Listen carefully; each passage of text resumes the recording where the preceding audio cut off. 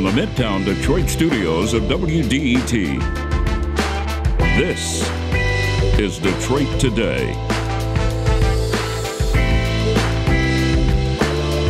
We'll talk today with author Frederick Joseph about his book, Patriarchy Blues, which takes a look at masculinity in its many forms in our culture, how it can be toxic, and how it can affect us differently depending on our race or our gender or our sexual orientation. A really interesting discussion about what it means to be a man in America and what it means to live with men in America. That's all next on Detroit Today. But first, the news from NPR.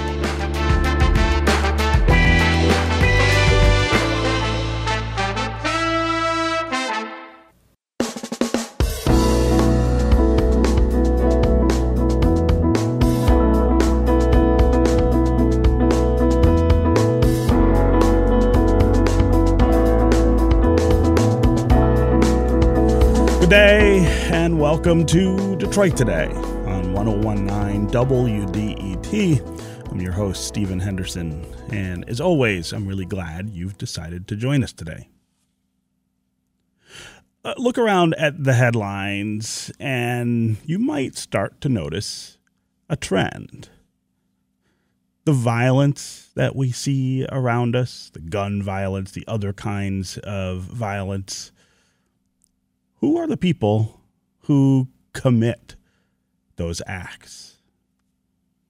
Mostly, it's boys and men. Rape, domestic violence, physical threats, all kinds of actions that threaten our safety and security in this country are conducted by men. And this defines the violent nature of our society in so many ways. Now, that's not to say that men are exclusively responsible for violence, and it's not to say that there aren't other factors that play into this. But when you think about what it means to be male in America, when you think about what masculinity is in America or how it's defined, so much of it leans toward this idea of machoism or aggression, the kinds of things that lead to violence. And then think of the contrast. Think of the things that we encourage men maybe not to do as much. A lot of men are taught not to hug or touch other men. We're taught to do less listening and more talking when we're in conversations.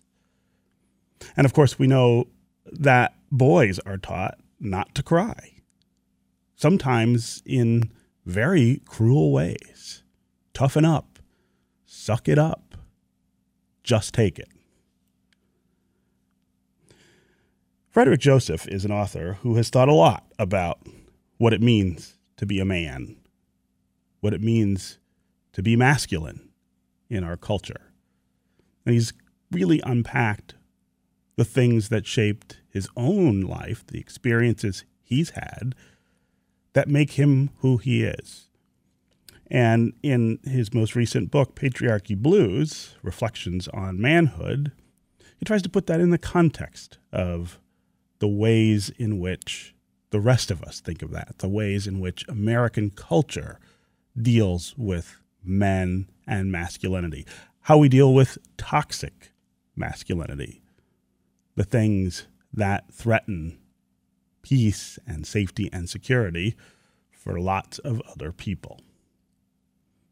It's a really interesting reflection about masculinity, about white supremacy, about the intersectional ways in which power has an effect on our lives and how that power looks different depending on who we are.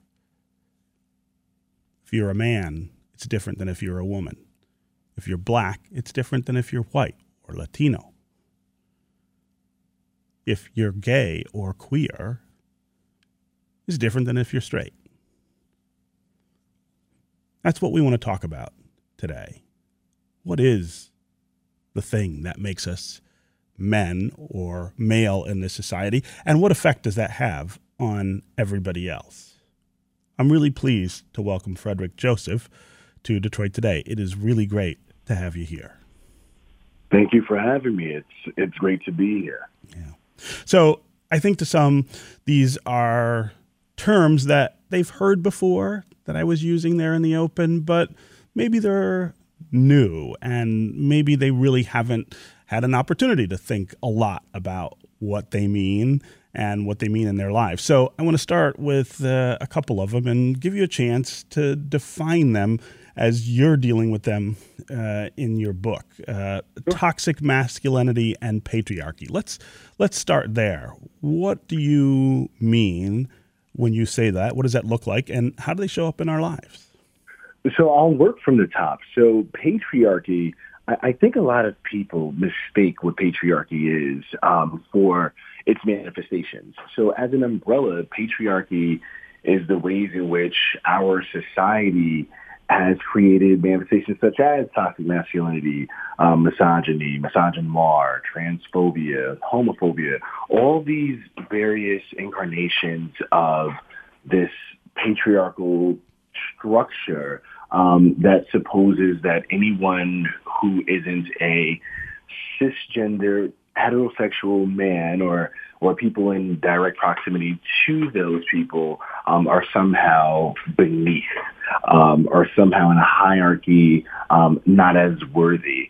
And I think that, to your point or your question rather about toxic masculinity, that is one of the ugliest ways that patriarchy rears its head, because we presuppose what it means to be masculine, who gets to be masculine, how masculinity shows up, and we frankly lie about what masculinity looks like, right?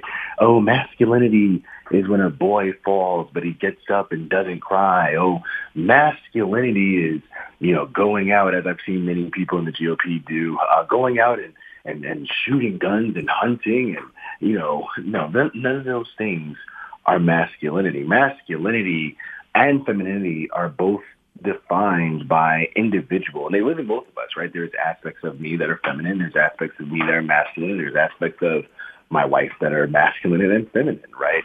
And it's just the ways in which certain traits as a person live in you, like the parts of me that I would say are feminine, that are beautiful, are the ways in which I am able to show certain emotions, right? That doesn't make me a woman. It just makes me have feminine qualities, which is a good thing. My wife has, again, masculine qualities, such as she tends to be stereotypically, very stubborn about certain things, which is historically a very masculine trait that lives, again, in both people. Yeah. Yeah. So one of the things that's really, I think, critical and interesting about this book is the use of your personal narrative to try to sort through these things. And you talk about coming to the realization of what these terms mean over time. I do want to have you tell some of that story to our listeners, and to talk about as a young man, as a young African-American man in this country, how you were taught about what it means to be male and what it means to be masculine. Yeah. So the way in which I started coming to terms with these things, actually two different moments in my life. I think first, when I got to college, I started really unpacking and learning more about white supremacy and how white supremacy manifests in our lives, right? The structures, the interpersonal ways, and just how insidious it is. But in that learning, I also started learning more about patriarchy, because our constructs of patriarchy, especially in the United States, are very much created and influenced by white supremacy, right? Part of what we see even right now in decisions such as the overturning of Roe v. Wade, that was not just a decision that was patriarchal. It was also white supremacist in that it will disproportionately impact Black and brown communities. So I started doing that work, I would say, early in college. But then I found out that I have multiple sclerosis when I was about 24 years old. And in learning that, I started assessing more depth of who I am, if I would say, right?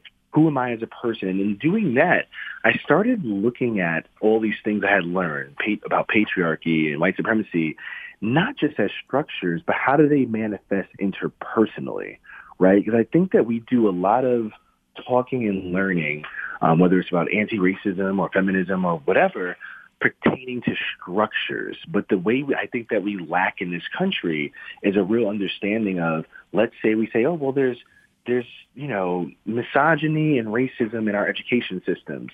Great. That's a very high level concept. Let's also talk about what that means for people who are students in this education system, right? So I started writing Patriarchy Blues about my own personal experiences about how I had been taught patriarchy, how I had been taught misogyny, how I had been taught violence and toxic masculinity.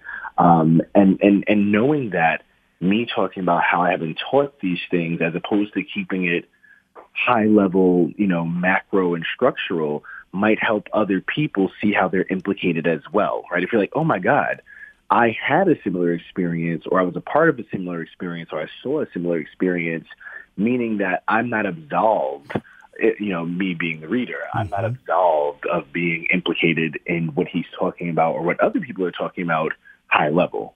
Yeah.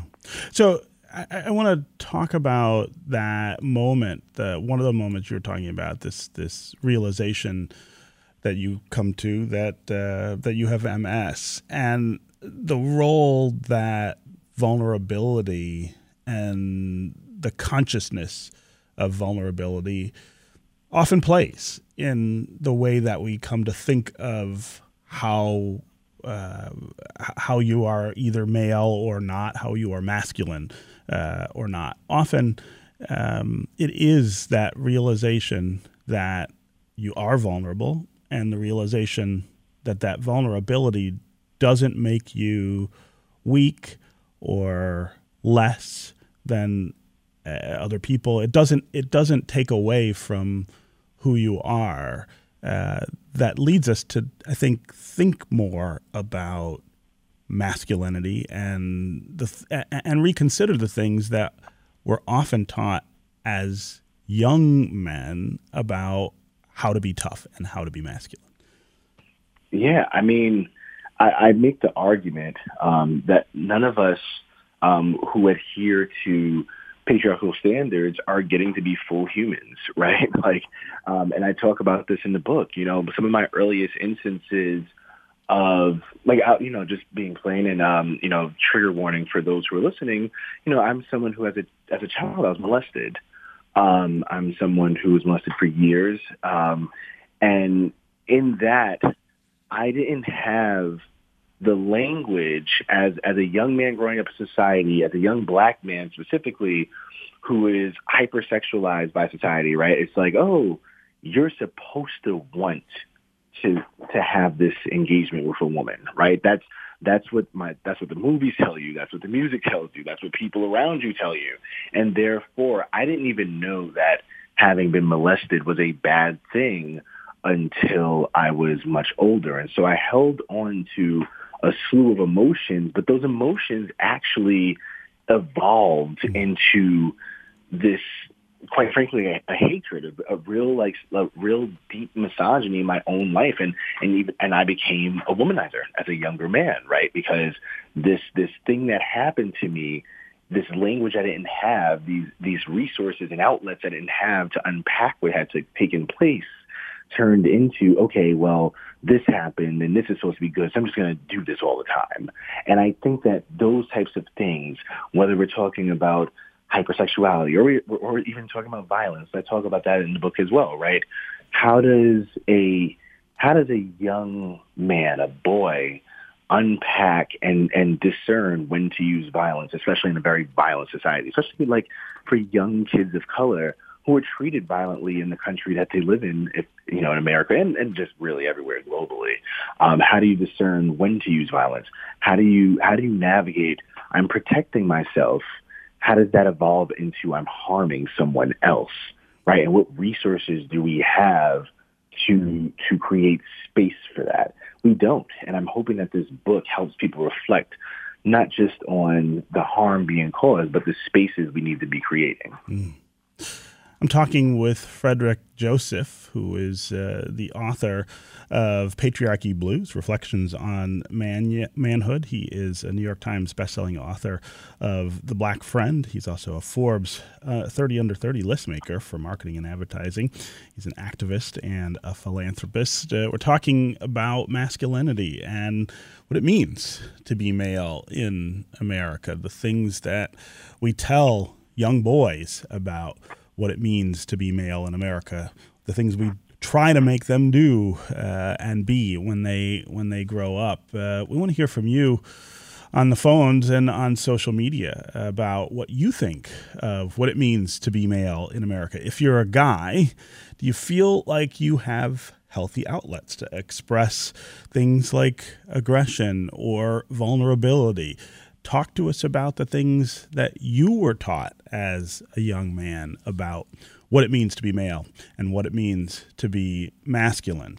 If you're not male, if you live with males, if you have to put up with all of us, we want to hear how masculinity and male identity affects you. What does it mean in your life to live with somebody who is thinking one way, perhaps, about what it means to be male, maybe struggling with what it means to be male? How does that affect you? How does that affect our culture? How does it affect your household? I'm always a little amazed by how much those of us who are not male in America put up with men and all of the things that we do and can do. Again, as always, the number here on the phones is 313-577-1019. That's 313-577-1019. You can also go to the WDET Facebook page, put comments there, or you can go to Twitter and hashtag Detroit Today, and we can work you into the conversation that way. Frederick, I want to talk about, again, the ways we teach young boys to be men, to grow up to be good men. And I want to talk about a specific theme, which is crying. I mentioned it in the open, and I think it's one of the most accessible ways to even think about the way that we raise boys. This idea that you are not supposed to cry when bad things happen, right? You're supposed to tough it out. You are not supposed to show quote unquote weakness. You write in the book about crying and the fact that you were not somebody who would even allow yourself to cry until something really specific happened. I want you to talk about that experience and what it tells you about, again, being a man in America. Yeah, I mean, crying is a key component to the human experience, right? As is laughing, as is love, and so many other emotions. But, you know, I like many other men, boys, young men, were taught, you know, you're not supposed to cry. And when you teach people that they're not supposed to have key components to the human experience, I think in reality, they become a bit less human, right? And in that humanity that they're lacking, they also replace what should have been tears oftentimes with anger, right? Oftentimes with disillusionment and other feelings. And then you have now this disproportionate sense of rage that grows in a person. And I do think that is a pipeline to a lot of the issues that we have globally, right? You know, they always make jokes on social media. They'll say things like, oh, instead of going to therapy, he decided to whatever. Like I saw one, I was like, instead of Elon Musk going to therapy, he decided to buy Twitter, right? And while those are funny jokes, but they're true, right? That's what makes them funny, is that we have not created a pipeline for a lot of young men to be whole human beings. And so they're rageful people who are erasing other people's humanity. Yeah, yeah. What happened in your life that told you it was okay to cry? I think for me, it's still a journey that I'm actually on right now. Like I cry now. I cried almost everything. Give me a good movie and I'm in tears. But I do think that a key part of me learning to access my total range of emotions has been therapy, for one, and I'd also say meeting my partner and ironically, not ironically, but like funny enough, having a dog. There's like legitimately, I had already been in therapy. I had already met my partner, but when we got my dog, there was this level of love and like a lack of expectation that almost allowed me to free myself of expectations for myself other than being, if that makes any sense. So there's all these things along my journey that I've had. And I think lastly, my little brother was born. So my brother is actually, almost 25 years younger than me, 20 years younger than me. Wow. So when he was born, there was a sense of responsibility that I found myself having in wanting to be someone that he could look up to. And I don't think that I felt like that when he was born, right? I don't think that I felt like I was that person. So, that was the work, not just in how do I become a better human being, but like, how do I actually look in the mirror to do that in a way that's real and honest, and looking at my faults. And a lot of those faults had to do with patriarchy. Yeah. Okay, we're going to take a quick break, and when we come back, we're going to continue this conversation with Frederick Joseph about his book, Patriarchy Blues, Reflections on Manhood, and the whole idea of manhood and masculinity in America. We will start to get to you, the listeners, on the phones and on social media. Sean in River Rouge, Ann in Troy, Derek on the east side. You'll be up first. If you want to join them, 313-577-1019 is the number. That's 313-577-1019. You can also go to Facebook and to Twitter and put comments there. We'll be right back with more Detroit Today.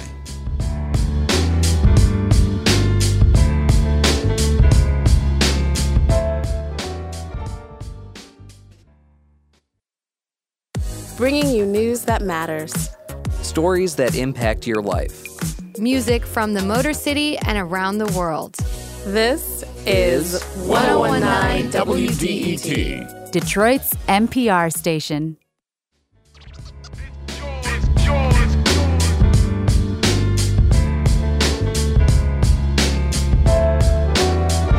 You're listening to Detroit Today on 1019 WDET. I'm Stephen Henderson, and as always, thanks for tuning in. We've got a really wonderful guest today, Frederick Joseph, who's the author of Patriarchy Blues, Reflections on Manhood. We're talking about manhood and masculinity in our country and our culture, talking about the ways in which it has negative effects on not only men, but also on those of us who have to live with men and put up with masculinity and aggression that often accompanies manhood in America. We're also talking, though, about how we kind of turn the corner on that and get to a space where men feel more secure expressing and indulging vulnerability, become more whole persons than often we are allowed to be. As always, we want to hear from you during the conversation as well. 313-577-1019. That's 313-577-1019. You can also go to Facebook and Twitter, put comments there, and we can work into the conversation. I love that we already have a woman queued up to talk about this. We really do want women to participate in this conversation as well, because women, you live with men. You are part of the culture that is shaped by masculinity and toxic masculinity. We want to know what that feels like, what that looks like, what things men could be doing and thinking differently that would make it different or better for you. Again, 313-577-1019 is the number.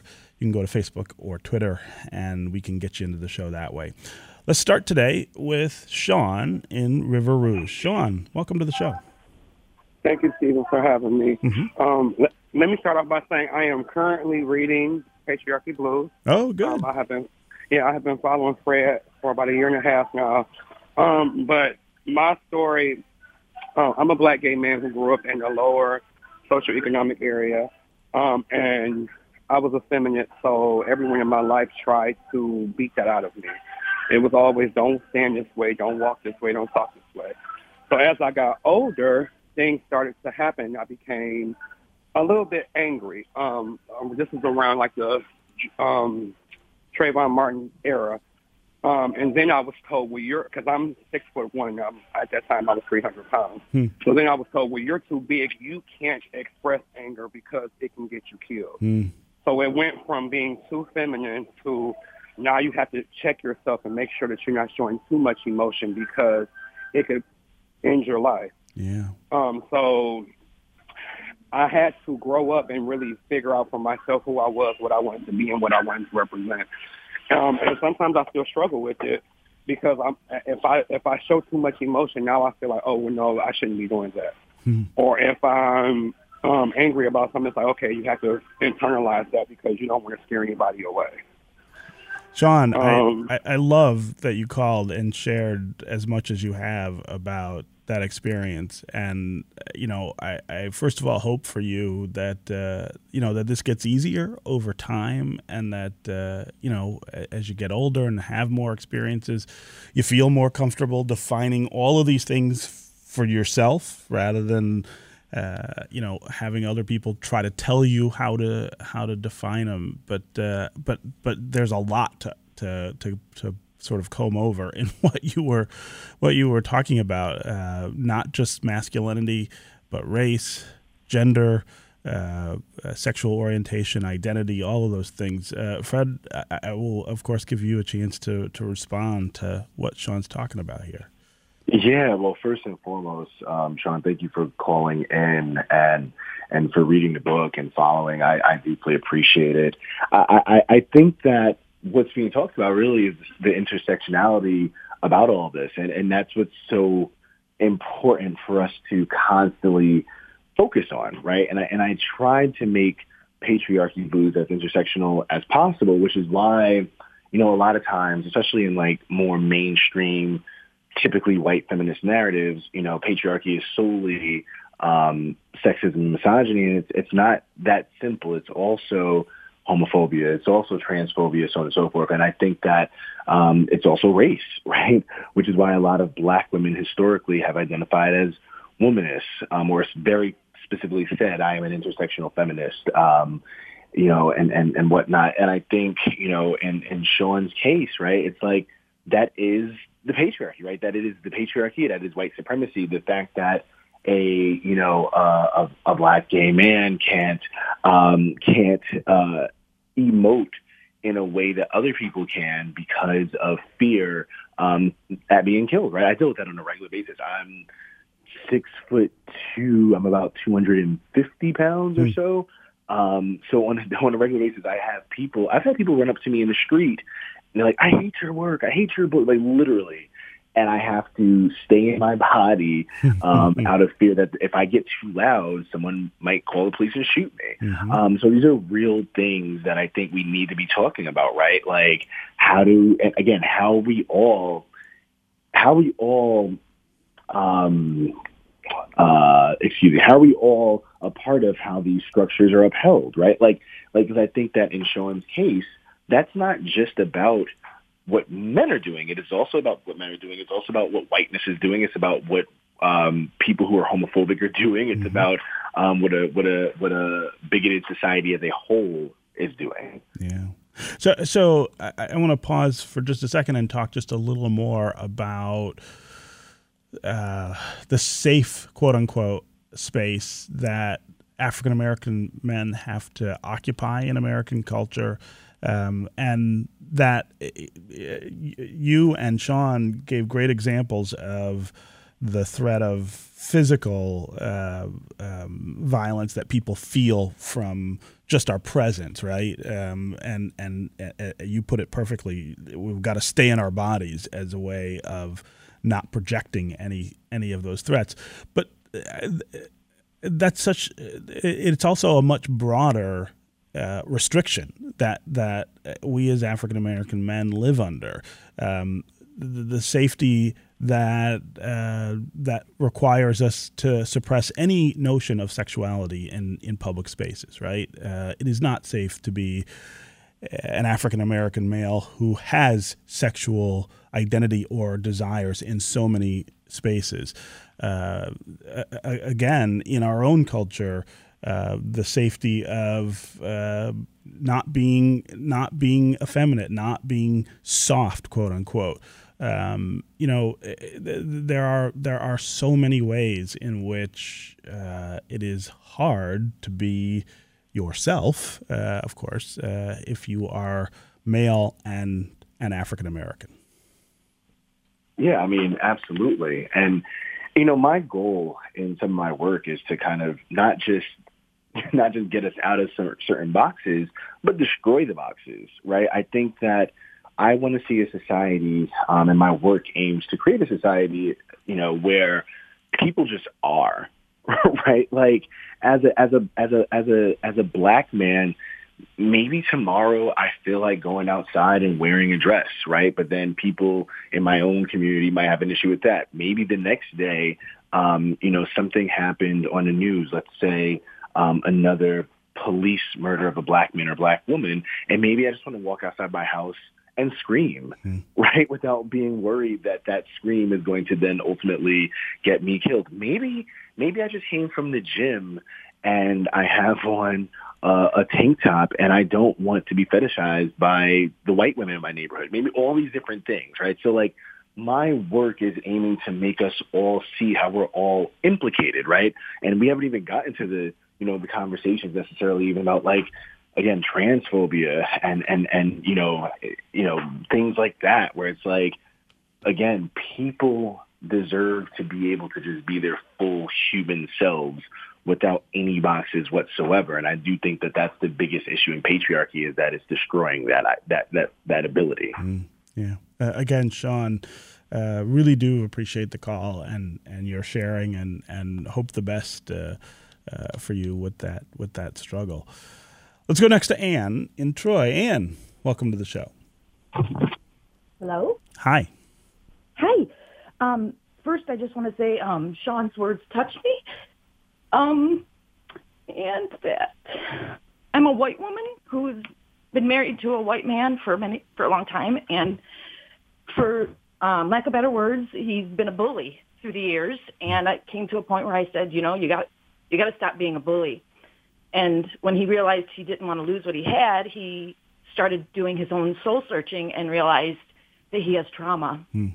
And, what Frederick said about, men not being able to be soft and express their feelings, he came to me and he said, that's part of my problem. He says, I have no way to express when I'm sad or scared. And he says, and it comes out in anger. So I'm wondering if Frederick can speak to how trauma creates oppression and oppression creates trauma. Sure.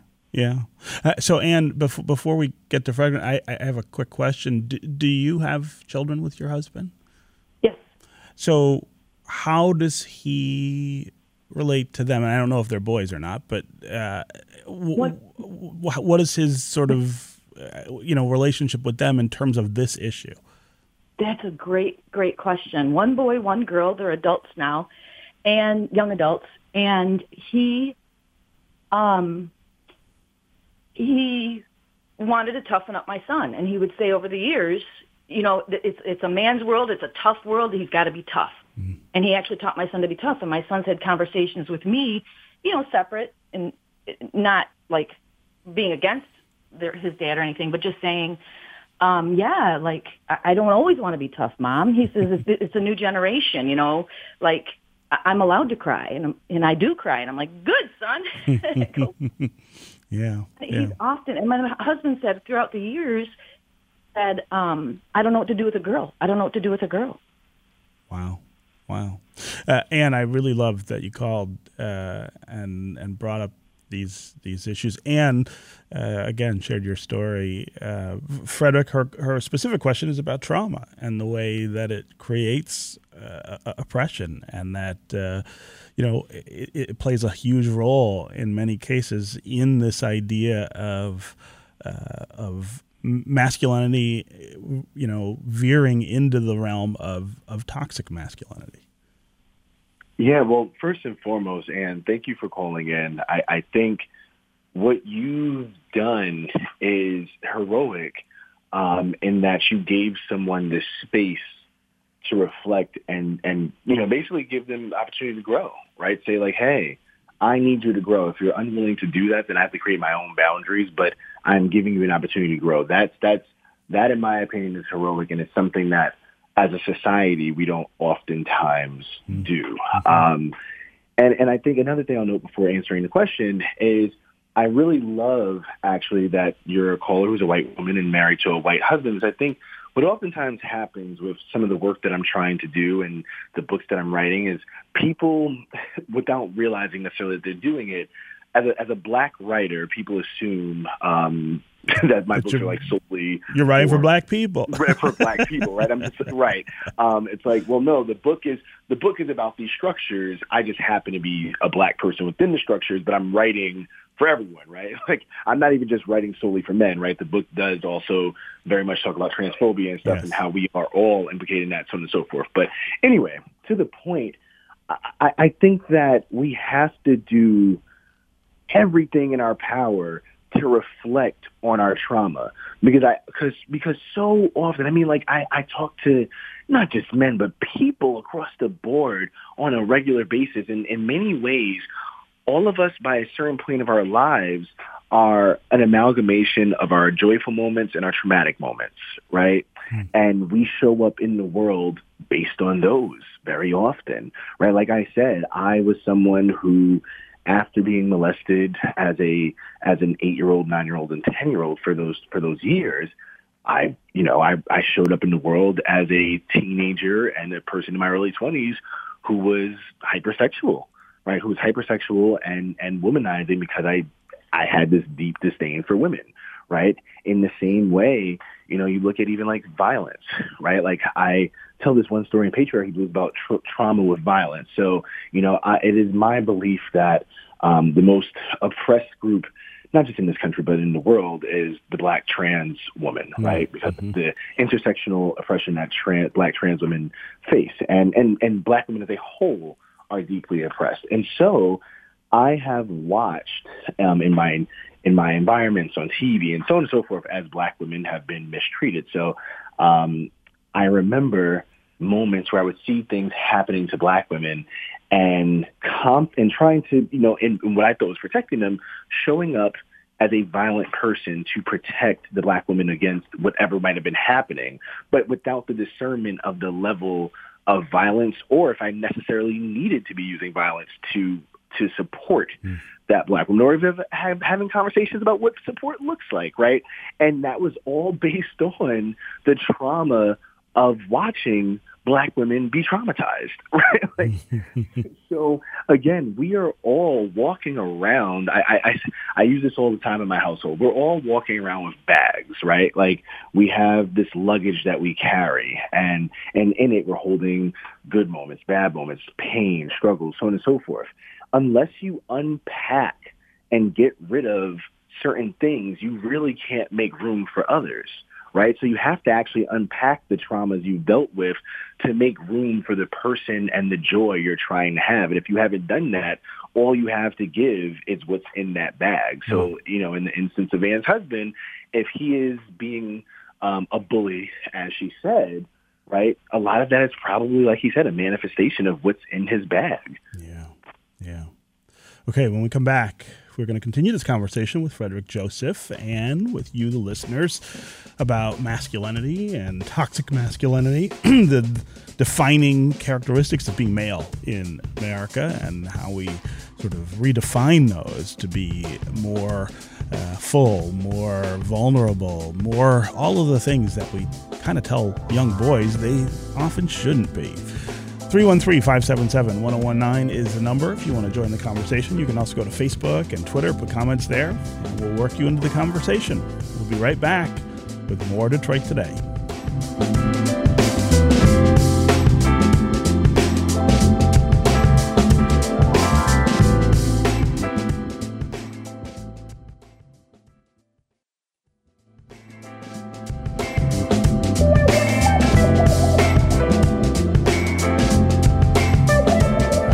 This is Detroit Today. I'm Stephen Henderson, and our guest is Frederick Joseph, author of Patriarchy Blues, Reflections on Manhood, having a conversation about manhood and masculinity, how it defines our culture, how it's defined by our culture, and how men can break beyond the barriers of those definitions, stretch beyond those limits to be fuller and more accepting of things that we're often told aren't very male.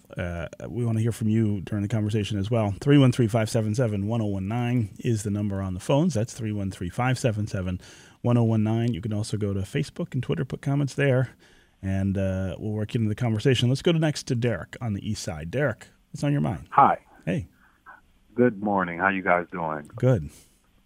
Thank you for having me on, Stephen and Frederick. Me, myself, I'm an 80s baby, heterosexual male. And at this time, from the male perspective, I was taught to be, in order to be a good leader, you had to be an excellent follower. And that became a double-edged sword in the work atmosphere. And then from the female perspective, I've gotten taught to be the ultimate protector and provider. But when it comes to disciplining in the home or disciplining period, whether it be my son or whether it be the female daughter, niece, or anything that you feel that you naturally came up in your moral compass, or things that kind of have had you come out in a pretty good, decent person, you get crucified and not emasculated to the point where your presence will be annihilated out of the situation. And if then it turns into, what do I stand up for? Do I stand up for the ultimate legacy or the namesake of not just being a man, but showing, what rules and regulations that I should stand for as a situation to say, if you don't stand for something, you'll fall for anything. So it's a very, very touchy situation in today's culture, and it just has me really trying to guide my son on eggshells nowadays about when and what and why and how. It's almost like a day-to-day experience-to-experience situation, real time. Yeah. Derek, really appreciate the call and the really introspective take that you have on all of this. Frederick Joseph, what's your reaction? It's funny. I was talking to someone recently, and they were saying, I just didn't say anything about it because I just didn't want to get it wrong. So I just decided to bow out and not say anything because, right now, society we live in, everything you say is an issue. And I said to that person, I don't agree with that. I think that people take people in good faith and bad faith, depending upon what you're trying to accomplish, right? So I think that we live in a moment in time that is when people are being asked to do something they've never been asked to do before, grow, right? I think that people have never legitimately been asked to grow, not be asked to give someone civil rights, right? Like that's a baseline. That's something we're still asking for, but that's not solely what this moment is. This is not, give us the right to vote or give us the ability to get a job or to not or to drink at that water fountain, right? This moment is the person you see in the mirror. Can you be better for the person that you have next to you and how they show up in the world as a human? So it's not easy work, right? And I think that the work has to be with that person in the mirror. So I don't know. It might be roundabout what I'm saying based on, Derek's point.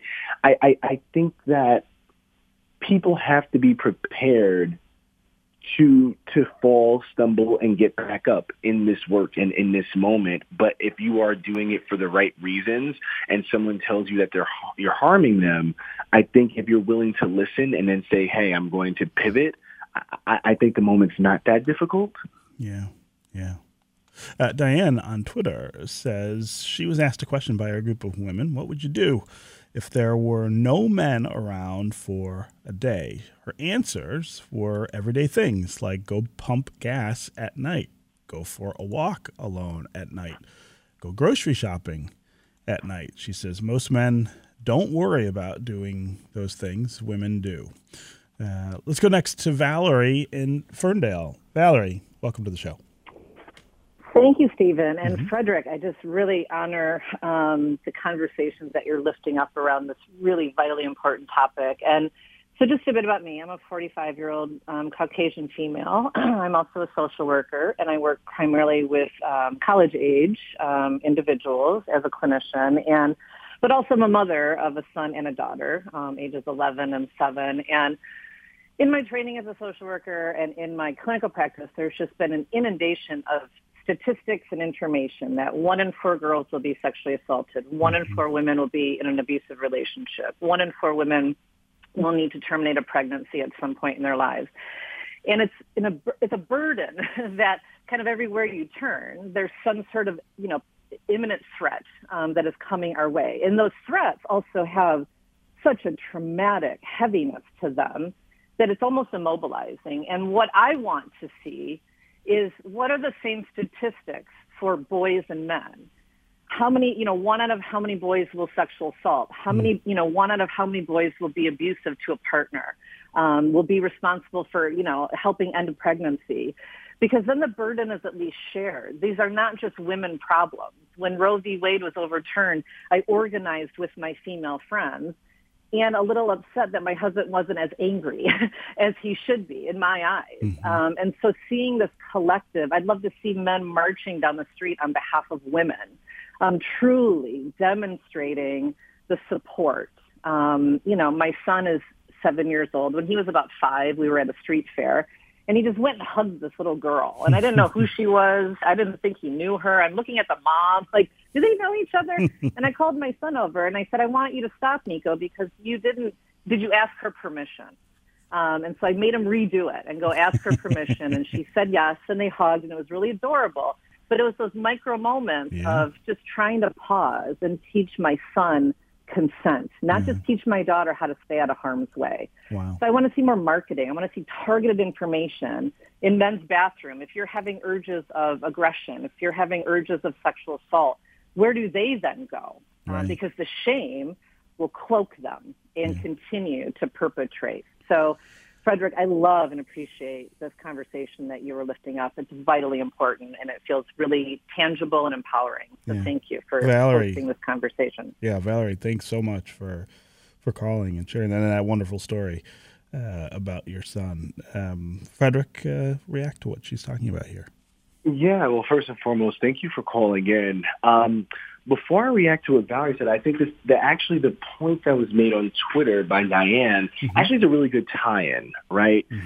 Because I do think oftentimes this idea that certain issues aren't other people's issues, right? Like, let's say Roe v. Wade is not an issue for men, right? Which is drastically and horribly wrong for various reasons I'll talk about in a second. But I think this idea somewhat comes from we naturally do this thing where we separate ourselves, right? So like even when Diane said, if there were no men, she would be able to pump gas and walk alone at night, go grocery shopping. It was interesting because I'm like, oh, yeah, that sounds very familiar as a black person, right, in a world without white people for a day. Yeah. So now my thought is, oh, this is interesting. So can we have a conversation about the harm that men are causing you and the harm that white people are causing me so we can both be better at the same time, right? Because one of my biggest fears in society is actually white women. A lot of times in progressive spaces, whether it's working or doing the work that I do as a whole, I have to interact with a lot of white women. And so, for example, I went to an event recently and I was walking to my car and I was pulling my keys out of my pocket, coming from an event where I was speaking. And the white woman didn't know who I was and she started screaming, right? Maybe something happened in her past where someone assaulted her, let's say, and I'm a man. But also, I'm now dealing with the trauma of a white woman screaming, right? So there's two things happening at once, right? And that's why intersectionality is so important in these conversations. We have to be better for each other. We've only got about 30 seconds left. I just want to sorry. that. Okay. Yeah, go ahead. So interestingly enough, that ties right into what Valerie said, because I do think that we have to have these conversations about consent and even like Roe v. Wade, because you look at something like Roe v. Wade, and I'm actually really saddened that her husband wasn't more angry or interested in the situation happening, because that disproportionately affects Black and brown communities. It disproportionately doesn't just affect women, right? This will affect men as well. How many men have been benefited from women having abortions, right? So these are the conversations, to Valerie's point, we need to be having, how all these things impact all of us across the board, not just the most surface level group that's being affected. Yeah. Okay, Frederick Joseph, it was really, really wonderful to have you here to have this conversation, and congratulations on your book. That's going to do it for us this week. Come back on Monday when we're going to talk with Caleb Gale about his new book, We Refuse to Forget, which delves into the complex and mixed historical backgrounds that a lot of us share as Americans.